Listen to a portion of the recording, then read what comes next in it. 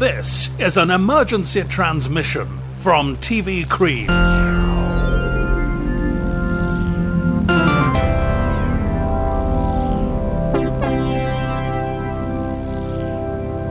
Hello, I'm Jack and this is TV Cream Stays Indoors. In this podcast, I send someone a link to an old TV show and then once they've watched it, I call them up to find out what they've made of it. Today, I'm talking to Matt Ricardo. Matt, you are currently being safe indoors somewhere, but where? I am in Southend, by the seaside. Lovely, that sounds great. Now, Matt, you're a variety artist. You've variously been described as a magician, a novelty act, and an extraordinary gentleman. Is that correct? Yes, I am not really a magician, but I get mistaken for one often. I'm essentially, a variety performer, a circus arts practitioner. I'm a juggler and a showman and a comedian. Wow, okay. So instead of sending you a single program to watch, which is what we normally do on this podcast, I've sent you a playlist of acts and performances that I think are worth talking about. Some of them because, well, I just love them, and some of them because I think it will give us a chance to talk about how variety acts have been portrayed on telly and what their role currently is. So, shall we, and this is a future pun, if that such thing exists, shall we dive in? Yeah, absolutely. You sent me some great stuff.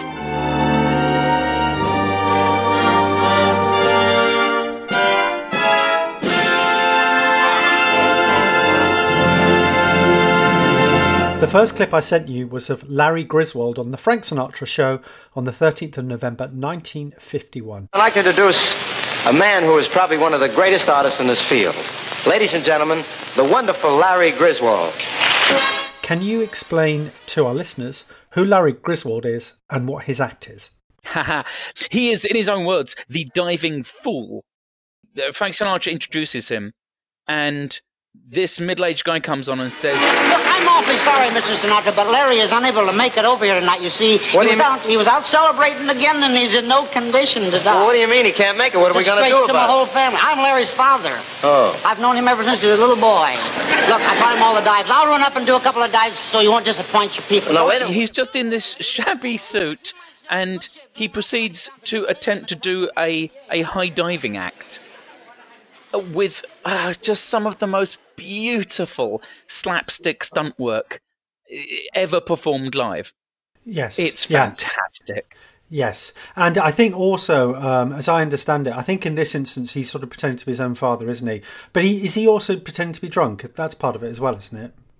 Yeah, it doesn't seem like he's doing that on this version of the act, but that is what he was known for, is being, you know, there's this fantastic piece of apparatus set on stage, and then this drunk guy comes on and nearly dies trying to use it. And I know that when he worked live, he used to come out of the audience, and he would be planted in the audience for the entire show, being drunk and being obnoxious, which resulted a couple of times in the bouncers from the club throwing him out. Seeing it through the eyes of another variety act, he plays a couple of great tricks with the audience in that he comes on and pretends to not be what he is. Uh-huh. So it's built on surprise. And then there's the big twist sort of 3/4 through the act when it's not a pool, it's a trampoline. But it's all down to the fact that he's such a good performer. A bad performer could do this act and it wouldn't work. But he's such a naturalistic clown, so funny, so good physically. And that first thing he does, he climbs up and then does the first stunt where he just falls backwards off the thing. And it looks like he is definitely going to die. And the audience are out their seats. I mean, what a fantastic way to start an act. Yeah, no, it's amazing. Never give up and never say die, I always say. I think the weakest part of his act is his patter, but it strikes me that it's serving some function that I don't quite get. But by and large, it's almost like he's just sort of filling the silence. I think that's exactly right. And I think when he worked live, which of course was the vast majority of his work, you wouldn't perhaps be able to hear everything he said as clearly as you can hear it when it's mic'd up in a studio. Yeah. It would just be this kind of, that kind of thing that a lot of clowns do where they kind of sort of talk to themselves and chatter while they're doing something. The fact that it's mic'd up means maybe we're hearing it too well. Ah, okay. I hadn't considered that. And the other thing that struck me watching this is it reminded me of something I read about the Marx Brothers, whereby when they were going to make some of their early films, they would tour the film as a show, and they would have someone on the side who's basically watching what's happening and taking notes of what makes the audience laugh and what doesn't, and then they sort of iterate over time. And 2 hard-boiled eggs. And 2 hard-boiled eggs. Make that 3 hard-boiled eggs. And I kind of felt, I got that sense from watching this. Do you think that's how we would have constructed this act, in that it's an evolution of something that starts off as perhaps something a bit more simple in the first place? Yeah, absolutely. I mean, this is one of the key things I love about my art form, is the idea of honing an act. And, you know, I mean, the interesting thing about Larry was that when he started, he was actually a diver. He used to do an act like that with a real pool, but he had to, for health reasons and because he started touring and getting more successful, you can't have a pool in your act. So, you know, he used a trampoline instead. But it's, you know, all the timing is so Swiss watch perfect. And he, as a performer, as a clown, he's so loose and he's so in the moment. And you're absolutely right. That can only come from years and years and years and years of stage time, of knocking the edges off it until it's this perfect little piece. You know, and that's, for me, that is a noble work, to hone an act over a lifetime until it's, you know, bulletproof. And so do you have something in your repertoire? Do you have that has a particular act where you think, right, that's the one that that's accrued the most extra stuff or refinements over time? Yeah, I mean, my standard kind of cabaret act, you know, the thing that I do if I'm paid to come and do 20 minutes somewhere, you know, which is my tablecloth act, where I finish by putting a tablecloth on a table underneath all the things. That was honed. I mean, I started doing that act when I was in my teens on the street at Covent Garden, and it's travelled with me all over the world to the, you know, Palladium, etc. That's the act that I do that I'm most confident that you can airdrop me in front of any audience, and I'll have them by the end, you know. And yeah, it's just the amount of time you put into to hone it. Now, in 2015, there was a chap called Vladimir Georgievsky, I think I pronounced his name correctly. Hello. Hello. How are you? I'm very well, thank you. Who came onto Britain's Got Talent and did basically a very, very similar act to Larry Griswold. Oh, he's fell again. Oh, I'm doing it now. How do you feel about that? Is that just part of the business that perhaps someone like me doesn't necessarily get, you know, that people will just sell on their act? Well, yeah, I mean, you know, showbiz is full of dishonesty. So I don't know this performer, so I don't know if he inherited the act or bought the act or stole the act.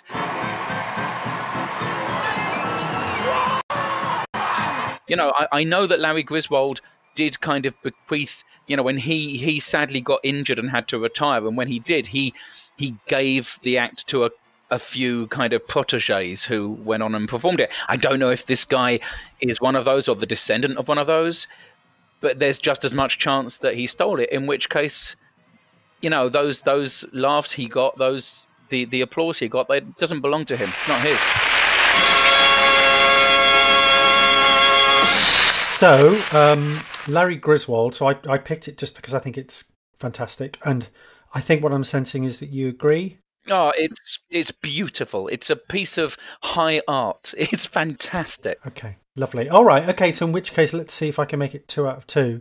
So the next thing that I sent you was Tom Noddy from an episode of the Paul Daniels Magic Show, which was first shown on the 23rd of October 1982.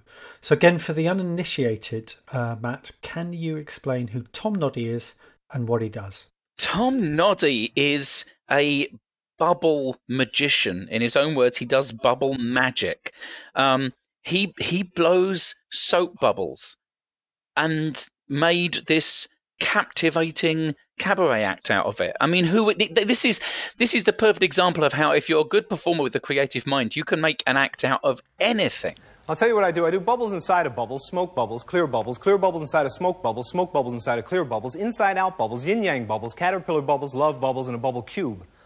And the yin-yang bubble is a double bubble, a smoke bubble and a clear bubble, with a clear bubble and a smoke bubble and a smoke bubble and a clear bubble. It's my most difficult trick to talk about. So let's just talk a little bit about Tom's act. And as you say, it's very niche, but there was a few things that I sort of noticed about it. Because again, you're trying to think, why is this so captivating? So one of the things that surprised me is how quiet he is. In actual fact, we don't even get any incidental music for about the first, 30 seconds. He's here. He is Tom Noddy.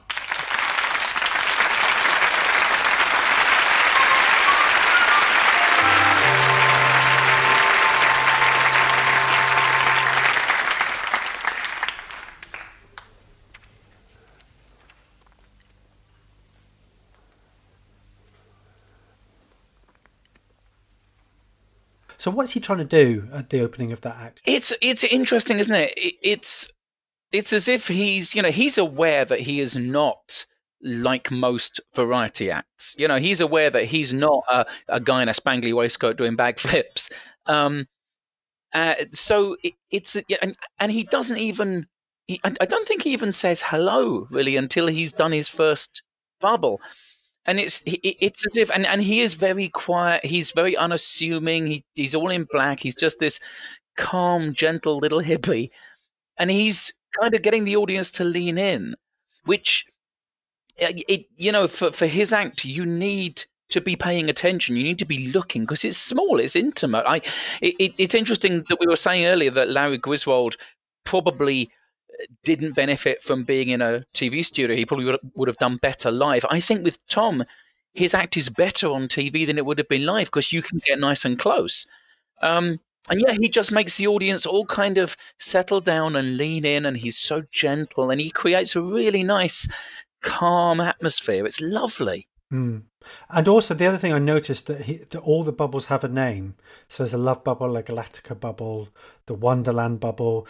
And that, to me, again, seems like that's something important about how this thing is presented. That these things are particular. I suppose that there's a taxonomy of bubbles. Why is he doing something like that? Why does he give them all those particular names? Do you think? Yeah, I think you're right. I think the taxonomy thing is right. It's as if all these categories of bubbles exist. And in there are a whole other race of people that use bubbles, and they all know this, and I'm just letting you in on that. It is so nerdy. It shows that these are names that he has given to bubbles and that he categorizes them, and it's him communicating his own personality really gently through this crazy little art form.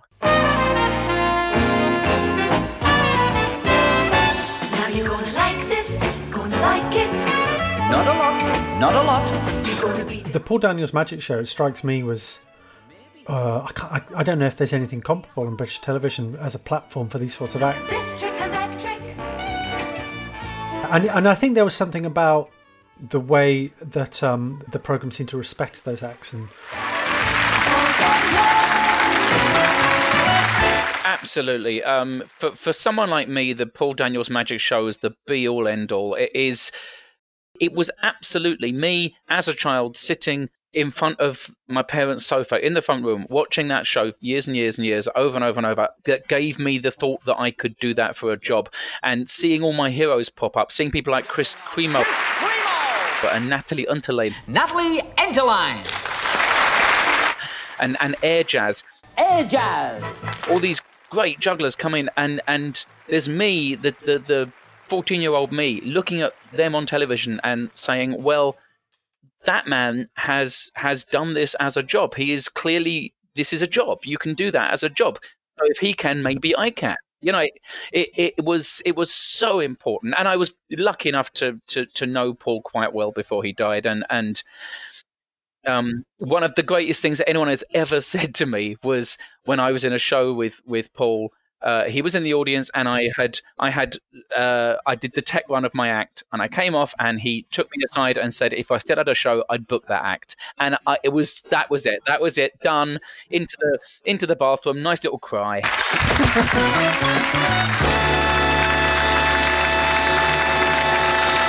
Now, one of the things that I think is really interesting about Tom Noddy is he came up with this act, this bubble act, and there must have been a moment where he thought, this is the bit that's mine, this is the thing that I've thought up. What was the first moment in your career where you thought, right, this bit of business is mine? With variety, so much of it is, rather than coming up with something new from scratch, it's taking something old and developing it and advancing it. That's so how so much of it works. So I guess for me, the obvious one would be my standard finale, my putting the tablecloth back on the table. You're very kind, but that, of course, is child's play. That is not the trick. This is the trick.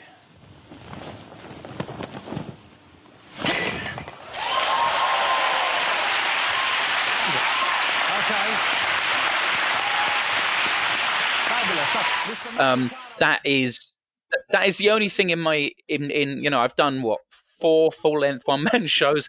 That one trick is the only thing that I would say was entirely, completely my creation. Everything else is inspired by or developed from. But that is, nobody had done that before I had done it, which is either a great achievement or a huge waste of my adult life.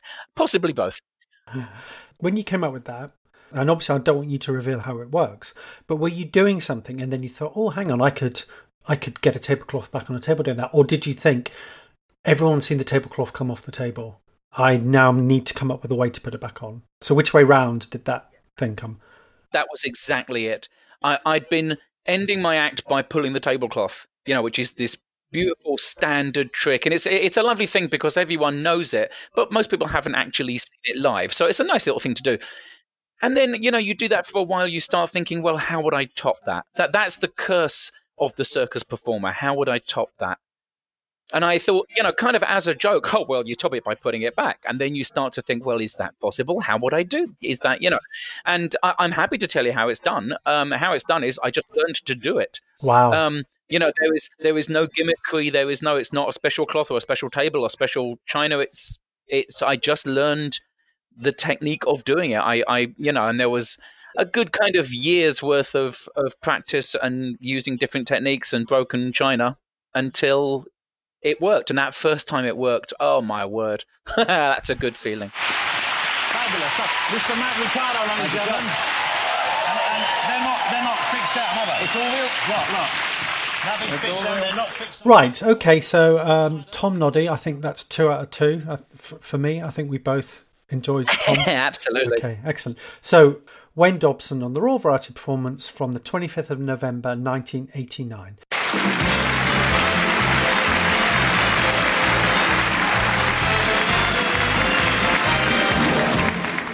Wayne Dobson is a magician.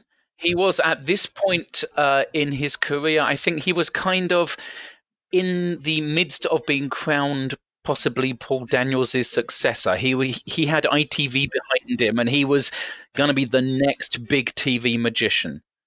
And this is from the Royal Variety Show, and this was his big break. This was the moment that catapulted him.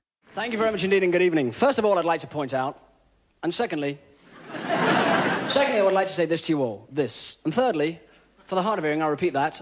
And fourthly, here are a few small words, if at, on, why, how. So he opens up with about 6 or 7 quick gags, which are all really good, but also slightly surreal.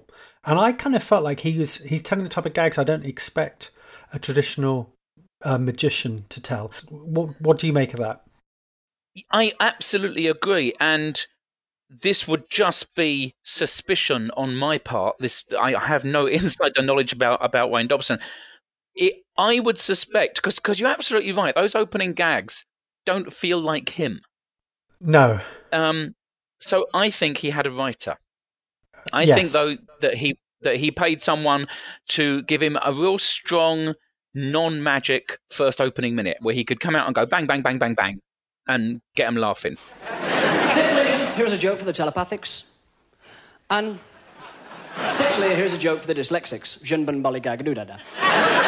That's what he's good at. He's good at delivering lines. He is slick as hell. And you can tell he also has put in the hours in clubs because he's bulletproof. He's bang, bang, bang, bang. There's no pauses. There's no opportunity for anything to get in the way of his rhythm and his speed. It's really honed. But for me, that's all it is. It's just lines and gags. Do you know what I mean? Yes, yeah. No, so I've already put my cards on the table. that I really love this routine, but actually when I was watching it today, the thing that I did observe is the tricks are quite perfunctory, really, aren't they? I mean, it's a basic 5-card trick. And eighthly, here's a trick. It's a trick about a trick where I saw a guy do an amazing thing with 1, 2, 3, 4, 5 cards. And then he does a really basic trick with 2 sponge balls. But actually, the thing that I thought was really clever is just the whole routine that he's worked up around it. So he gets Harry Carpenter to come up and Frank Bruno to come up, and they do this trick with 2 balls, and there's lots of gags. To do this trick, you must be the same distance away from him as he is from you. Excellent. You're working so well. What I'm going to do is we're going to do an amazing trick now with 2 balls, okay? These are not the ordinary, average, run-of-the-mill balls. They're sponge balls, okay? Hold out your hand for me, Harry. Great. Another clean one. Now, I would like you to hold that one there. That's good. Hold that ball there. That's great. Can I have your left hand? No, your other left hand. Thank you. I just wondered to what extent then you think that his act just relies on those gags. That's the glue you're saying. Is that right? Yeah, it's, there is a kind of speciality act where the tricks, and I'm certainly guilty of this sometimes, where the tricks are the least important thing. It's about the performer, it's about them being engaging and funny, and he is, hitting all of those points. And interestingly, he's a magician, but the main skill he's showing here is ventriloquism. Yes. So he introduced that halfway through, doesn't he? Yeah, and he starts using his mic to provide the voices of Harry Carpenter and Frank Bruno, and of course he gives Frank Bruno a high voice. Okay, now this is a trick. What is it? A trick. A trick? Yes. Good. Harry Carpenter, a low voice. Can you hear that, Harry? Yes. Oh, you go over here. Are you okay? Yes. You sure? Yes. Say hello to the audience. Hello. Now, what we're going to do... Hey, watch it. I'm sorry. Now, this is the trick. And it's brilliant. But it's not magic, it's ventriloquism. It's so interesting that he's really happy to mix and match different variety arts to make an act that it absolutely kills. He is greater than the sum of his parts. He's not a naturally funny person, I don't think. He is a good magician, but he's not doing any magic that is supremely complicated. And he's doing basic ventriloquism. But all those things put together with the bulletproof scaffolding of the act, with the quick fire gags, and the stagecraft, he kills it. It's more than the sum of its parts. Throw the ball towards Harry's hand. Would you do that? Oh, good. You feel it? Now, this... I need the toilet. Hold on a minute. 1 minute, okay? I'm going to do it. Please don't do it. I just did it. Did you? That's it. Harry, take your hand off your wrist. Would you do that for me? Keep that hand closed, but turn it over. Place the other hand over the top like so. Very carefully unfold the bottom hand. Once you've unfolded the bottom hand, separate your hands with 1 ball in each hand, and the audience will go wild with applause. Thank you very much indeed. Harry Carpenter, Frank Bruno, thank you very much indeed. Thank you. Thanks a lot. Okay? So, is this a good act, would you say? Is that what you're saying to me? Because I'm not quite sure if you are. Is it a good act? Yes, it's a fantastic act. Do I like it? Not so much. Okay, interesting. So now it's a bit of a gear shift, really, and the next thing that I asked you to take a look at was a comedy singing duo, Rosser and Davis, from their triumphant performance as the series winner of Bob Says Opportunity Knocks from the 20th of June, 1987. Friends to the end. Yes, we were friends to the end. So I don't really need to get you to fill in anything further here. I think it's pretty self-evident what they are. Didn't we leave school together? The scene was set. I went into business. I went into... Now, I loved this when I was a kid, but I can't see why anymore. What did you make of? Do you remember Rosser and Davis? No, I have no memory of Rosser and Davis. And yeah, it's... I kind of agree with you. They were fine. They were, the song they sung was nice. They sung it well. They were fine. You know what I mean? They didn't change my world. I didn't watch them and think, oh, these guys are destined for great things. I can't wait to see what they come up with next. But again, I would imagine at the time they're an act that probably got booked a huge amount and did quite well. Yes, I think they did, but they do seem to be a bit underpowered to be a series winner of Bob Says Opportunity Knocks. Now, so you don't remember Rosser and Davis? Do you remember Bob Says Opportunity Knocks? Was that something you watched in your house? I don't have much of a memory of watching talent shows as a kid. So, yeah, this is why I had no idea who Rosser and Davis were. I wonder who they beat to win. Well, see, I can tell you this because, because I remember it at the time, and also I did have a look. So there was the other act who I really liked at the time was a vocal quartet called the Balfour Chorus, and they did a 4-part harmony version of Bohemian Rhapsody. Act number 7, let's hear again how the Balfour Chorus sounded tonight in the Palladium. I think they came 8th. But then the other notable person who they beat was Debbie, or as we now know her, Deborah Stevenson. In other words, you think you'll go on in show business? Oh, quite right, Mr. Monkhouse. I intend to go on and on and on. Who came on and was, it was an impressionist. So I think that there's quite a lot of talent within the midst of those finalists. And I just wonder why... I don't know. It feels like we're not going to be able to answer this question. Is why Rosser and Davis as the winners of a massive UK talent show? And what did it say about what the public wanted from talent and talent shows back in 1987? Do you think?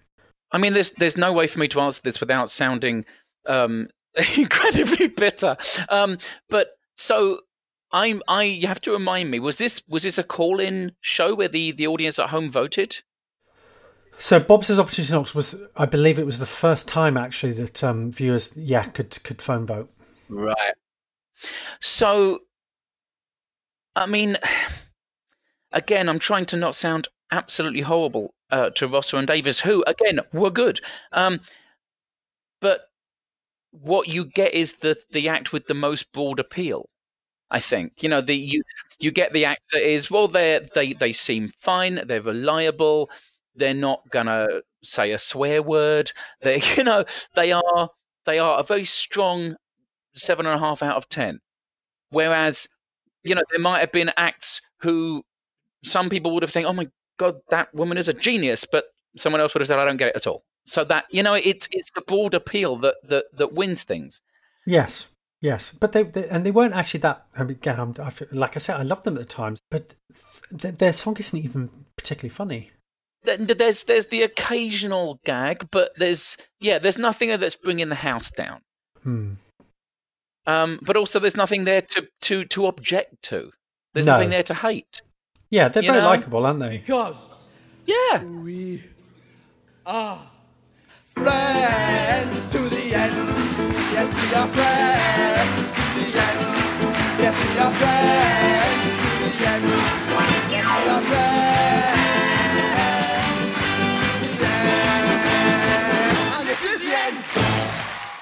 The last thing that I asked you to look at then was there was a little package from Pop Idol of sequences with Gareth Gates' rise to fame.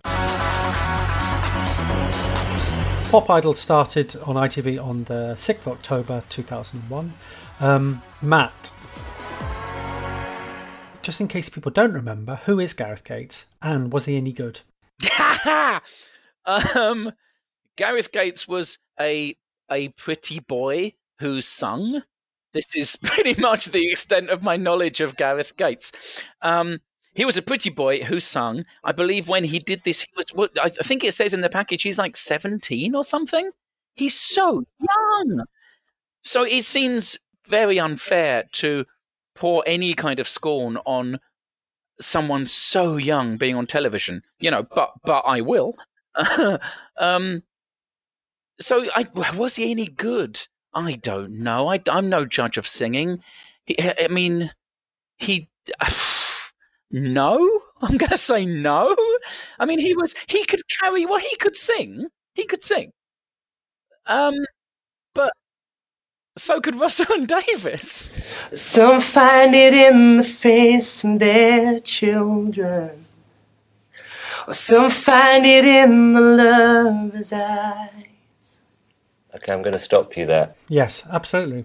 So the reason why I picked Gareth Gates was because to me, he strikes me as the beginning of a new way that we seem to have got into thinking about talent and acts on television. And to me, the important thing about Gareth Gates is when he walked into the room and the judges asked him who he was, to say his name, then obviously he's got a stutter, and so he really, really struggled to say his name. My name's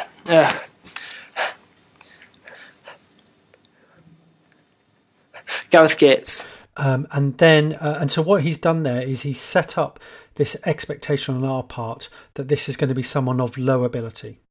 So actually then when he sings, and he can sing quite well, that's the thing that seems to move us. What you've done today is unbelievably brave. Just standing here in front of the four of us, and you are 100% coming to London for the next audition. And I wondered if this distance between our expectation of someone's ability versus their actual ability has now become more important than raw talent. I absolutely agree.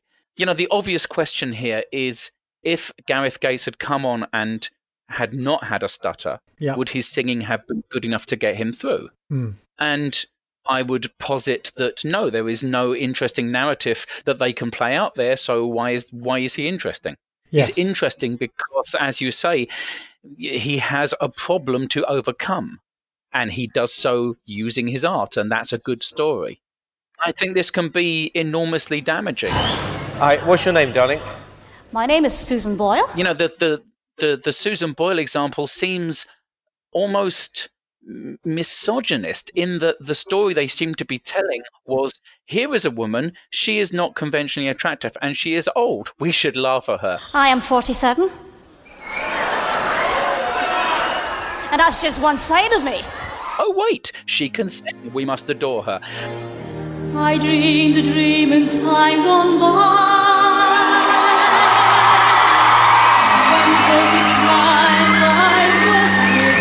You didn't expect that, did you? Did you? No. How on earth can somebody who doesn't look like Pamela Anderson sing? That confounds all of our expectations. It's rubbish. Yes. But, you know, these shows are about the stories and the format and not about the performers or the talent, really. One of the things that I started to get suspicious of is whether some of the people who were auditioning had got wind of this and so had actually sort of downgraded their physical appearance. Has that ever crossed your mind as something that people might do? It certainly would be, you know, a smart move, wouldn't it? I mean, I see no reason to not, you know, variety acts and showbiz people are resourceful and flexible. So I think if they see what needs to be done, then someone's going to do it. I don't see any reason why that would not happen. So when you went on America's Got Talent, and by the way, I'm not about to accuse you of downgrading your appearance. What I was going to say is, because you understand the tropes of the programme, was there a part of you which thought, right, okay, what narrative do I want to project here that is ancillary to my act? Or did you just think, I'm just going to go and do my act? Yeah. The thing with America's Got Talent was, you know, I did it for two reasons. Number one, obviously, it is some nice exposure. It's a nice little clip to have on your show reel. And at this point, honestly, in my business, if you haven't been on these shows, people start to wonder why. So, you know, that's kind of annoying. It's like they painted me into a corner. But the other reason I did it was because, you know, I've been doing my job for 30 plus years now. So I'm really interested in having an adventure now. I'm interested in doing things I haven't done before. So I did it mainly to see what it would be like to do, because I've seen it from the outside and I have not been a huge fan of it. So I thought, I want to see it from the inside. I want to see what this is like. And it was an absolutely fascinating experience. I'm glad that I did it because it was really interesting. Coming back, I knew that I had to step it up. So what I'm doing this time is sufficiently different. Oh, yeah, this guy. I like that. This chance could change my life. Yeah, to answer your question, I didn't have a backstory, or rather I didn't have any sort of backstory that I was happy for them to use. I wasn't comfortable granting them the rights to my real life. That's not what I am. And possibly that held me back a little bit. There were some times when during interviews they asked me about things and I kind of said, no, not gonna talk about that. Sorry, that's my personal life and I don't know you. which was on one sense dumb on my part, but on the other sense, I kind of knew what that would mean. Yeah, it was weird and odd, but I did kind of in a very perverse way. I enjoyed it. What I love about you is you are a showman and you show a different side of yourself. You're taking a gamble. That gamble paid off. Well, wish you the best of luck. Thank you so much. Thank you. And what do you think of variety on TV at the moment? It's in a bad state. I've spent my entire career, especially the last sort of 10, 15 years where I've achieved some tiny amount of success. I ache for there to be a real variety show on television or on a streaming platform. I want there to be a show that documents and captures the my favorite thing, being in a small, dark, hot little venue full of amazing people with a crowd who are baying for more and a hot spotlight. And I want that. That is the reason I do this job, is for those moments. And I want there to be a show that captures that, and it wouldn't be hard to capture. They've done it with stand-up. There are plenty of shows that just showcase stand-up in a really nice, visually interesting way. Variety and cabaret is an incredibly cutting-edge, exciting, diverse art form, and I would, nothing would make me happier than to be able to put that on television, but I just don't see it happening, sadly.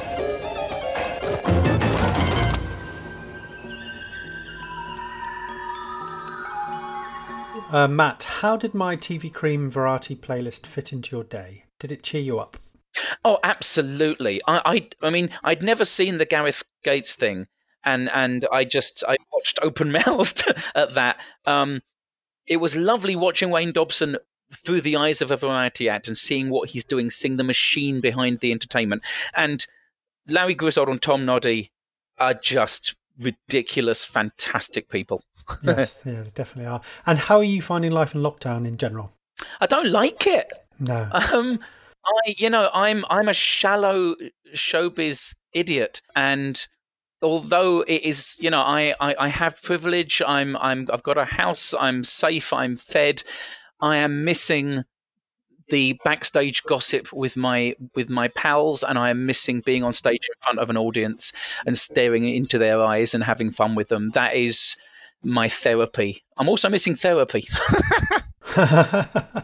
Okay, well, listen, thank you, Matt, for watching my variety tape, and thank you for talking to me about it. Now, stay indoors.